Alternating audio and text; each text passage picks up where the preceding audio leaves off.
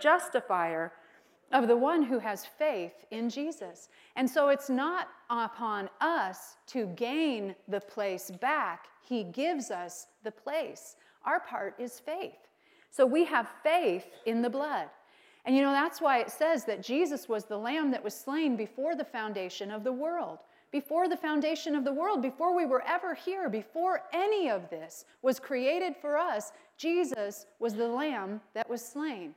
And it was in his volunteering to say, I will go, that God could use that as a precedent when it came now to implementing this plan of redemption in the earth. And he looked at Abraham and he said to Abraham, I need a sacrifice. And he said, I'll be willing to sacrifice my very own son.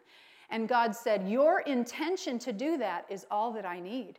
Why? Because there was a precedent set by the Son of God in heaven that said, I will go. And because he was not one that would lie, God knew that it would happen, and he took the same precedent, and he said to Abraham, I'll provide a ram for you. You know, that was Jesus' sacrifice. That ram in the thicket that was sacrificed. So now there was blood shed, and life came, and restoration took place, and the plan continued all the way through till when Jesus came, and Jesus' blood was shed. We read in Hebrews 9:12 that it is not with the blood of goats and calves, but with his own blood. His own blood. He entered the most holy place once for all, having obtained eternal redemption. See, we're talking about eternal blood now. It's not just year to year that the sacrifice will be made. It's eternal. And it says, an eternal redemption, for the blood of bulls and goats and the ashes of a heifer sprinkling the unclean sanctifies for the purifying of the flesh. How much more shall the blood of Christ, who through the eternal Spirit offered himself without spot to God, cleanse your conscience from dead works to serve the living God? And for this reason, he is the mediator of a new covenant, by means of death, for the redemption of the transgressions under the first covenant, that those who are called may receive the promise of the eternal inheritance. Wow. He says, how much more shall the blood of Christ cleanse your conscience from dead works to serve the living God? Well, now we see that the blood that was of bulls and goats was enough to cover them to be able to come into the presence of God. They applied it externally, and it would last for 1 year. But every year they had to do it over and over and over again. Now the blood of Jesus cleanses, and it's an eternal redemption. But not only that, it doesn't just cleanse the outside, it goes to the inside. It penetrates the inside of us. It penetrates the heart. It penetrates our thoughts. It cleanses our conscience from dead works to serve the living God. Well, what kind of dead works are those? It's not just what happened in Adam, because we're so far disconnected from that. We don't even know that that was sin that was, happened. It cleanses us from everything that we know about us. What is our conscience? Well, our conscience is that little thing, in our head. It's the thoughts that happen when we know we've done right or we've done wrong, or that keep us on the right path, or that convict us when we're wrong. And that's really great if your conscience is renewed to the Word of God, because then you're always moving forward. But if it isn't, and those thoughts are not just from God, those thoughts can be from you, or those thoughts can be planted in your head by somebody else growing up, or they can even be from the enemy. And what happens if our conscience receives those, and we start to meditate on those and think those thoughts about ourselves that maybe aren't even true? Well, now our conscience is leading us into a place of condemnation, not conviction. And the enemy uses that, and he uses that in the life of Christians.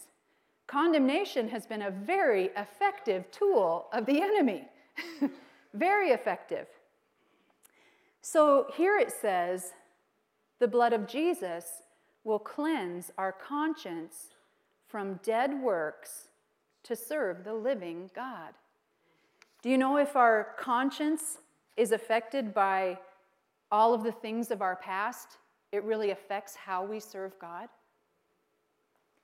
And so then I go over to Revelation 12:10. So thoughts can come from me, they can come from the Holy Spirit, they can come from God, or they can come from the devil. They can come from all kinds of places. And a stronghold is developed by repeated thinking of thoughts. So I can be in a stronghold that holds me in the plan of God, or I can be caught up in a stronghold of the enemy simply because of my thoughts. Well, Revelation 12:10 says this, out of the New King James. It says, "Then I heard a loud voice saying in heaven, 'Now salvation and strength and the kingdom of our God and the power of his Christ have come. For the accuser of our brethren, who accused them before God day and night, has been cast down, and they overcame him by the blood of the Lamb and the word of their testimony, and they did not love their lives unto death.'" Well, that's a powerful scripture. God wanted me to know that. He wanted me to know that the blood was so powerful that it overcomes the accuser. And when he told me that he was the accuser, he's telling me something about one of the strategies that the enemy will use against us. He's telling us that the accuser comes to us and he accuses the brethren. That's us. That's a Christian. That's a person who is supposed to be bought and purchased by the blood, having their conscience cleansed. And yet the enemy is coming, accusing them night and day. Do you know that the enemy doesn't ever take a day off? He doesn't even take a lunch break. He is accusing, he is working, he is ever trying to separate us from what Jesus did for us. So, now I get all caught up in self-consciousness instead of God consciousness. Now I get all caught up in sin consciousness instead of righteousness consciousness, if I listen to the enemy. And it's important that we recognize the strategy. The Bible points out and tells us that he's the father of lies. He's a liar and he works with lies. It says that he steals, he kills, and he destroys. That's what his work looks like. And it also tells us he's an accuser. So condemnation and sin consciousness is definitely a strategy of the enemy. And it hinders us. It hinders us in our walk with God. And if we live under this sense of condemnation, then we don't understand and recognize the power of the blood. The power of the blood that cleanses our conscience. It cleanses it. It cleans our conscience. Wow. So what happens if we know we've done wrong? You know, the enemy can bring those faults and thoughts and failures and all of those things back so that we can rehearse them over and over again. But is there an answer for that? Oh, absolutely. 1 John 1:9. Go with me there. 1 John 1:9 out of the Amplified says this: "If we freely admit that we have sinned and confess our sin, then he is faithful and just and true to his own nature and promises, and will forgive our sins, dismiss our lawlessness, and continuously cleanse us from all unrighteousness. Everything that is not in conformity to his will in purpose, thought, and action." Wow. See, we understand that and we sing it. God's a faithful God. He's faithful. Do you believe he's faithful? Yes. Absolutely. And this scripture says he is faithful to do what? To forgive. That's right. And sometimes Christians get in the place where we're so conscious of what we've done in our own sin that we have a hard time forgiving ourselves. You know, Pastor Mark talked about it last week. And if you weren't here in the message, make sure you go back and listen to it, because he talked about whoever sins you retain will be retained. Where God can forgive something, if we retain it, we still walk in that place of suffering from it. But there's forgiveness that's available for us. And he says this: how do we get it? If we freely admit that we have sinned and confess our sin. He doesn't say we walk in pride and we say we have no sin. He says, no, if we confess our sin, He is faithful and just and true to his own nature and promises, and he will forgive our sin, dismiss it, cleanse us from all unrighteousness in purpose, thought, and action. And I like that. He cleanses our thoughts with the blood of Jesus. So God is faithful, and if we've gone through this process, then we are cleansed. According to this scripture, if we're cleansed from all unrighteousness, then what does that make us? Righteous. And you know, sometimes we think it's prideful to say, I am righteous. But it's not. Not when the blood did that for me. Not when I understand that being unrighteous holds me down, but being and claiming that I am righteous because of the blood lifts me to the place that he provided for me. Well, then there's 1 John 3:21. You know, one of our greatest strengths will be when we recognize that we have fallen, to admit it, to receive the blood, and to get right back on track. That's one of the greatest things. In fact, the Bible tells us that a righteous man falls 7 times, but he gets back up. Why? Because he understands his righteousness is not of himself. It's because of the blood. 1 John 3:21 says, "And beloved, if our conscience or our hearts do not accuse us, if they do not make us feel guilty and condemn us, we have confidence." You know, when we're stuck in unrighteousness and that kind of thinking, we lose our confidence. He says we have confidence, complete assurance, and boldness. You know, God needs us to be bold. And bold before God, it says. And we receive from him whatever we ask because we watchfully obey his orders, we observe his suggestions and injunctions, we follow his plan for us, and habitually practice what is pleasing to him.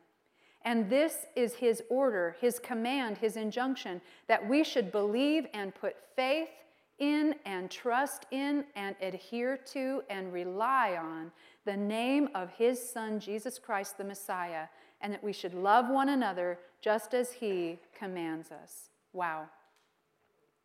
So self-condemnation affects our faith. It'll affect our boldness. It'll affect our desire to come into the presence of God. It'll affect our walk. It'll affect how we serve him. But he's cleansed our conscience so that we can serve him. Cleansed our conscience from what? From dead works. You know, it's the devil that'll try and bring those back up all the time. He's the accuser.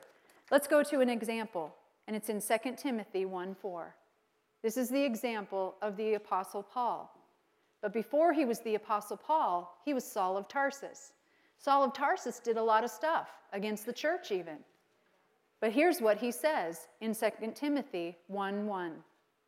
It says, "I, Paul, an apostle, special messenger of Christ Jesus by the will of God, according to the promise of life that is in Christ Jesus. To Timothy, my beloved child, grace, favor, and spiritual blessing, mercy, and heart peace from God the Father and Christ Jesus our Lord." Now, this doesn't sound like a man who's stuck in self-condemnation. This sounds like a man who understands that he's been redeemed by the blood. He's talking about the love of God, the grace and the mercy of God.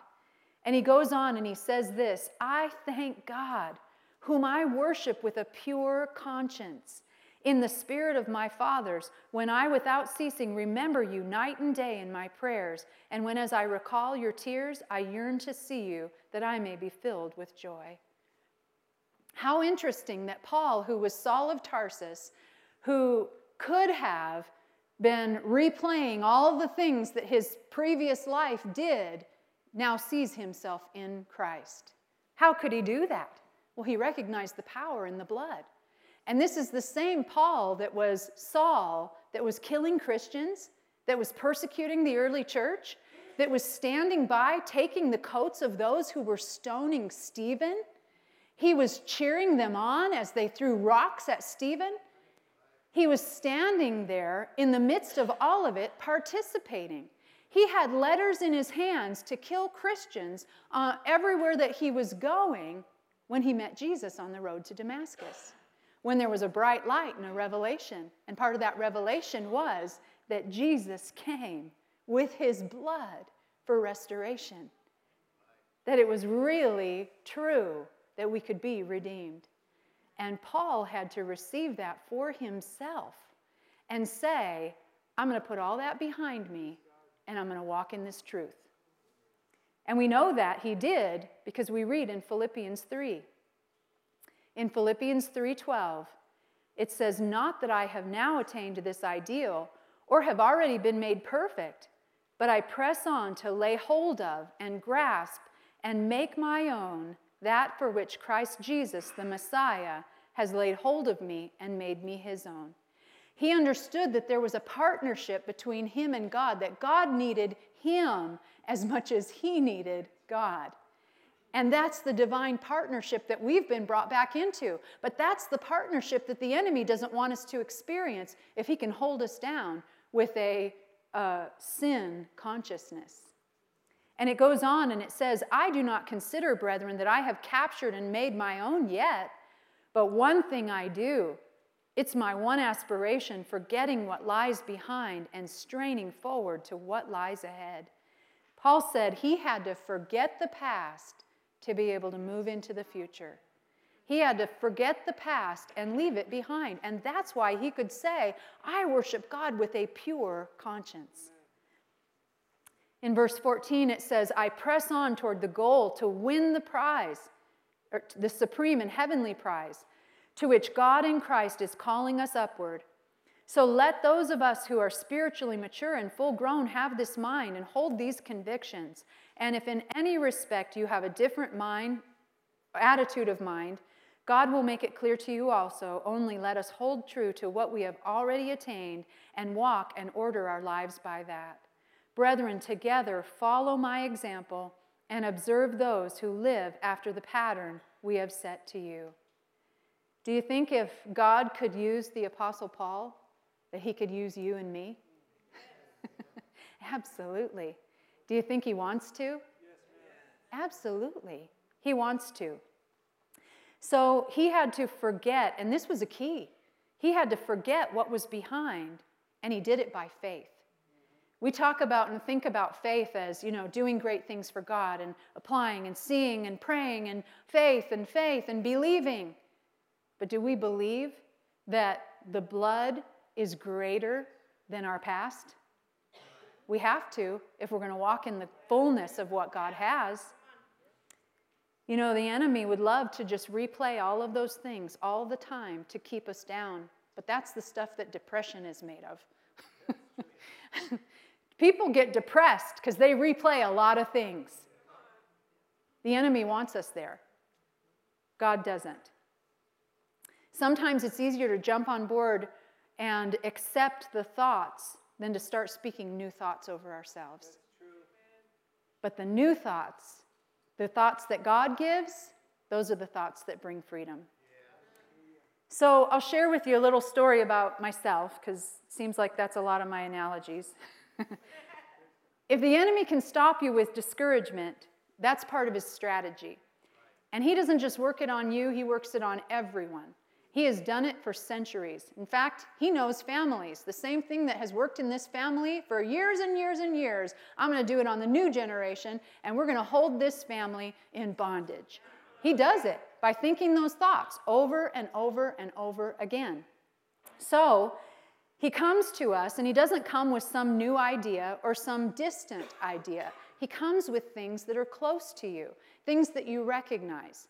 So Pastor Mark and I were attending this conference. It was called the Legacy Conference, and it was, somebody asked me, how long ago was that? It was a long time ago. So it was this Legacy Conference, and we were going and we were learning about legacy, and about, what God wants to do, how he uses generations, how God has moved before and he'll do it again. And there's just so much in this, and it was so rich, and we were having such a good time and learning so much, and it was so good, and we were just talking about that stuff.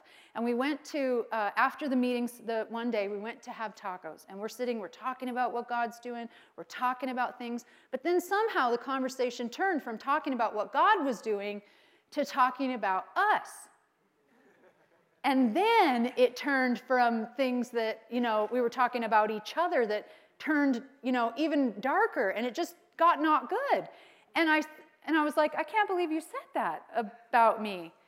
And then I said some stuff too that maybe I shouldn't have said. And then he was like, I can't believe you said that. And then I was like, well, you shouldn't have said that. And then it just got to this place where then it was like, all of a sudden, I was mad at him. And I didn't want to be at a legacy conference because I didn't even know if I like you, And then I went to bed with all of those feelings, and then I got up the next morning, and the devil's just been working on me. And so it wasn't just, I don't like you. It was like, I don't like me now. So I don't like you, and I don't like me, and the devil starts playing all kinds of things. Like, that's right. You're never going to change. You always fall for these things. You're always going to do that. You failed again. You'll never be able to be used of God. He can't even talk to you. You can't hear him. You should just be quiet. You have no part in the good things that God has because you just can't grow up. You can't learn. All of those things. Nobody likes you. And then I started thinking, that's right. And Debbie Turkle said in 4th grade that nobody liked me. And I'm still in that place. Nobody likes me. I have no friends. And I remember that time when I had a party and absolutely nobody came. Greg Fritz was staying at our house, and I was telling the guys all day, I'm like, you guys are going to have to go because we're having this party tonight, and this house is going to be full of ladies. You guys are going to have to find something to do. And then all of a sudden, nobody came to my party. And I'm looking at the guys going, oh my gosh, I can't believe nobody came to my party. And it's the truth. And I started thinking, it's because nobody likes me. Debbie Turkle said nobody liked me. And now it's true, nobody likes me. Well, the devil leaves out like that was the greatest snowstorm we had had all year. Nobody could even get out of their house. So I just went to my bedroom and cried, though, that was it. So all of these things start playing, and they're like videos. As soon as we accept the thought, now we have all the thoughts, and they're bombarding us, and they're coming one after another, and there's reinforcement. So now there's such a self-consciousness that I can't be serving God because I'm so concerned about myself. I don't care about you. I don't care about anybody. I am so full of myself. And do you know that that's how the devil fell from heaven? He got so concerned about himself, and he's using the same strategy on us. He says, if I can make you so self-conscious and sin-conscious, you will not be effective for God. And he uses that strategy. So now, I have a decision to make. We're at this conference. And I'm just mad, and it's lasting. And now we're going to the next meeting, because we are still going to the meetings. So, and keep going. So I'm there, and they usher us into a row, and there's a seat beside me, and I'm like, good, because I don't want to talk to anybody. Put my coat and my purse down, and I'm just like, don't like him, don't like me, don't like being here, wish I was somewhere else, wish I was someone else, all of that. And so now I see an usher at the end of the aisle going, is that seat open? And I'm like, oh my God, leave me alone. No, it's not. I'm just going to worship, and I'm going to pretend like I don't see you. So I put my arms up, and I'm turning the other way. And he tells this man, he goes, I think that seat's open. Go sit there. So this man is like scooting in front of me, and I'm like, oh, not being nice at all. Super not nice. And this man wants to talk. He comes in, and he goes, hi, I'm Cliff. I'm like, great. And he goes, what's your name? I said, Tasha. Like, stop talking to me now. You know, not nice. And he goes, oh, is that your husband? Yes. And he goes, what's his name? I said, Mark. And then I just like, you know, I'm talking to God. Don't talk to me anymore. So before I left, Cliff gives me a note. If we won't listen to God, God's going to get you the message no matter what. Cliff was there for me, and I'm your Cliff today if you're having a problem. But this is what Cliff's note said. Oh, and then we got in the car. I just stuck it in my bag, and I went out to the car. I didn't even wait for Mark. And so he's like looking for me like, where were you? I was looking for you in the lobby. I'm like, yeah, well, I'm at the car. So I said, and that weird guy gave me a note. So this is what it says. It says, Mark and Tasha, my name is Cliff. I have been praying for you since I was seated. He obviously knew that there was a need. Okay, anyway, I have been praying for you since I was seated. Please permit me to share a few words I believe that God has laid on my heart for you. It is no accident that God has brought you to this conference. Life is tough on Christians, especially Christian marriages. You are here together, and God is here for you.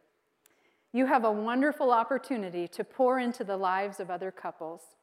You have a great strength of character. I swear I don't even know how he knew that. It's the Spirit of God. He says, you are givers of life. When you give life, you receive more life. God keeps filling your cup, and you're overflowing. The more you give, the more you receive. Give, and it shall be given to you. Good measure, pressed down, shaken together, shall men give to your bosom. Live life to the fullest. Don't hold back. You have so much to give. Your legacy is found in living or giving yourselves to others. You're blessed, and you're a blessing. You are created for greatness! Exclamation point. Study Romans 8. It begins with no condemnation, and it ends with no separation. Have a great life and live it to the fullest. Right? Wow. I was so thankful for Cliff that day. Okay, not in the moment he sat by me, but that moment in the car, it just broke my heart. And I started bawling, and I said, okay, maybe he wasn't so weird. Okay, I'm sorry to my husband. I said, I'm sorry. And he said, I'm sorry too. And you know what? We got right back on track. We confessed it. We didn't let the devil bring it back up. We didn't rehearse. In fact, he still doesn't even remember it to this day. It's so cleansed from his conscience that, that when I brought this out, I said, remember when we had that fight and Cliff wrote me this note? I might talk about that. He's like, what? I said, he goes, what is that? Obviously, God's done a great work in you. So,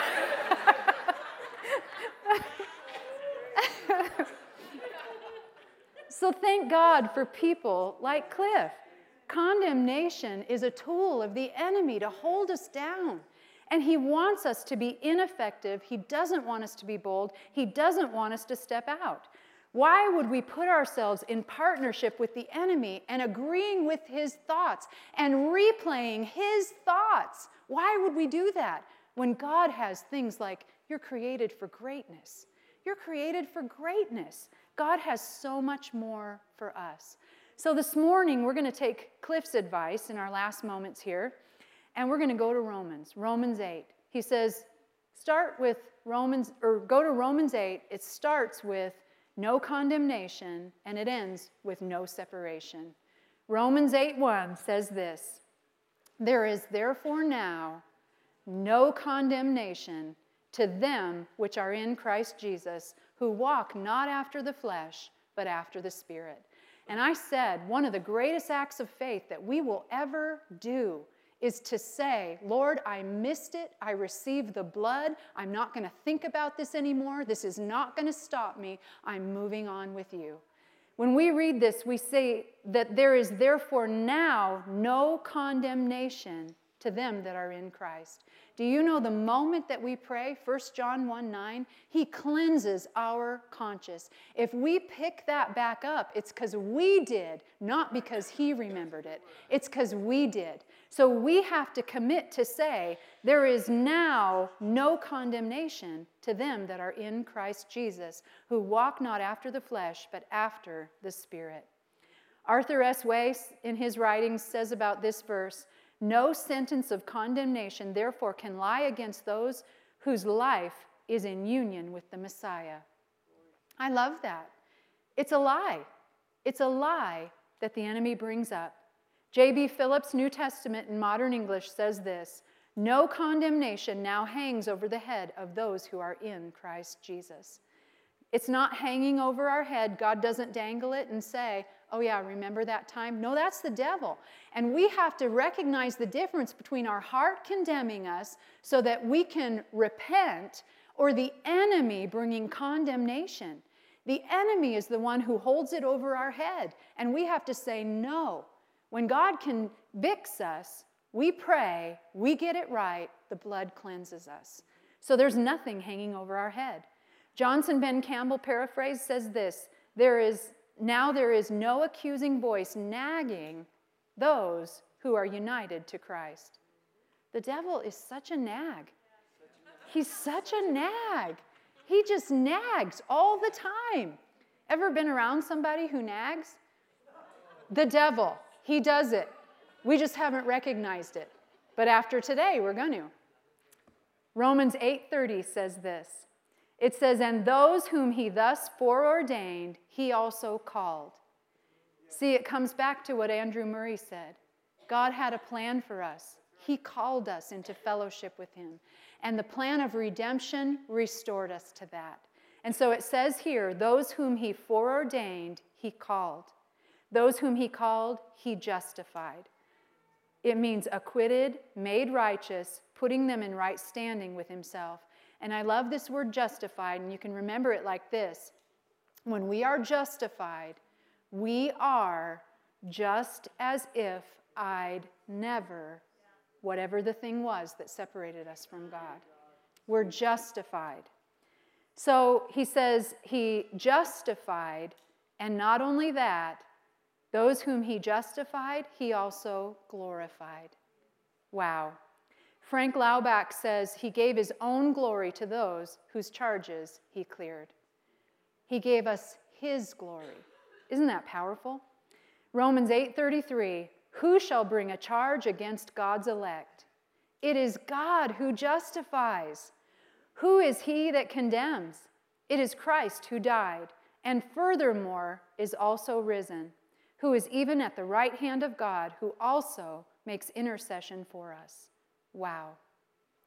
God is so good to us. He is so good.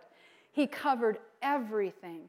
The enemy would try and keep us down with self-condemnation, with sin consciousness, but we have got to be good at understanding who we are in Christ and speak that over ourselves. Remember that more than the other. We've got to remember who we are in Christ. We've got to take our place because God has not given up on this partnership. And he was affected with that sin as much as we were affected with that sin. And when he sent Jesus, we don't want to be the one that is not accepting the sacrifice. He's saying, I've done everything I can do to put you back into fellowship. Will you please come? Quit listening to the liar. Will you please listen to me? Oh man. Isaiah 43:21 out of the Amplified says this, the people that I formed for myself, they shall set forth my praise, and they shall do it. They shall. And then he goes on in verse 25, and he says this, I, even I, am he who blots out and cancels your transgressions for my own sake. See, God did it for his own sake. When I look at myself, I go, thank you, Lord, for doing that for me. And God goes, yeah, I did that for you, but I also did it for me because I wanted you. Oh, man. God says, we are now in union again. Put me, he goes on and he says, and I will not remember your sins. Put me in remembrance. Remind me of your merits. Let us plead and argue together. Set forth your case that you may be justified. Wow. It's so powerful. But you know why the devil doesn't want you to understand who you are in Christ? Because he knows the power of the blood. He knows that that blood was shed and that it has never lost its power, that it cleanses our conscience so that we are removed from even the guilt that would keep us from entering into the presence of God. In the presence of God, our life is a praise. It pleases God. Our life before him, we're able to serve him with our whole heart. And that's what he wants. But that's the place that the devil lost. He was the worship leader in heaven, and he didn't value God. He didn't value the anointing. He looked at himself. And now our praise and our worship and our life is that. We took his place. But not only that, there's no blood that was shed for him. He will never get that place back. And he wants you to not have that place. So if he can keep you thinking about yourself and so stuck on what you have done wrong, then you will be ineffective for the kingdom. But we have the blood. We have the blood. And you know, just like on your computer, you can delete files. We need to delete the files that the enemy has saved. We need to delete those. When that comes back up, we need to go, oh yeah, I remember that day. Delete. Oh yeah, I remember what that person said. Delete. You know, when you delete things, they cannot be recovered if you delete them properly. And the blood does that. The blood does that. Hebrews 9:14 out of the King James Version says this, how much more shall the blood of Christ, who through the eternal Spirit offered himself without spot to God, purge your conscience from dead works to serve the living God. You know, cleanse is a really good word, but the King James Version says purge. We know what that word means. Purge means to delete it. It's gone. It's done. So there's stuff that we need to purge. You know, I just purged my closet of some stuff. I took it to Goodwill. It's never to be seen by me again. I might see it on somebody else walking around, but then I can tell them, you know what? That did not look good on me. That did not look good on you. No. That's what we do with the thoughts of the enemy, though, right? We say, I'm going to purge that. I'm going to get rid of it. This stuff doesn't fit me anymore. This stuff is out of date. It's out of fashion. It's out of my closet. And now, I'm going to make room for new things. You know, part of Isaiah that we didn't read, he says, behold, I'm doing a new thing. It's Isaiah 43:19. Behold, I'm doing a new thing. Now it springs forth. Do you not perceive and know it? And will you not give heed to it? I will even make a way in the wilderness and rivers in the desert. Boy, God's good at making ways. He's doing a new thing. But he says to them, will you not perceive and know it? And will you not give heed to it? So this morning, I hope we got a greater understanding of the depth that he went to purge our conscience. Purge our conscience from dead works so that we can serve the living God. We are called to serve him. And when we serve him, it's the greatest joy of our life. Man, he fills us with his presence, with his peace, with his joy. He blesses our life. but we have to receive it. We have to receive the new thing. And that means getting rid of the old thing. So, stand with me. There's an eternal covenant by the eternal Spirit for an eternal redemption. And if we receive the eternal truths, they produce eternal results. Amen? Amen. Well, let's pray together. If you've heard this message and you're saying, I know God has great plans for me, but I'm in that place where I need to pray and I need to repent. Well, guess what? Today's your day. Today's your day.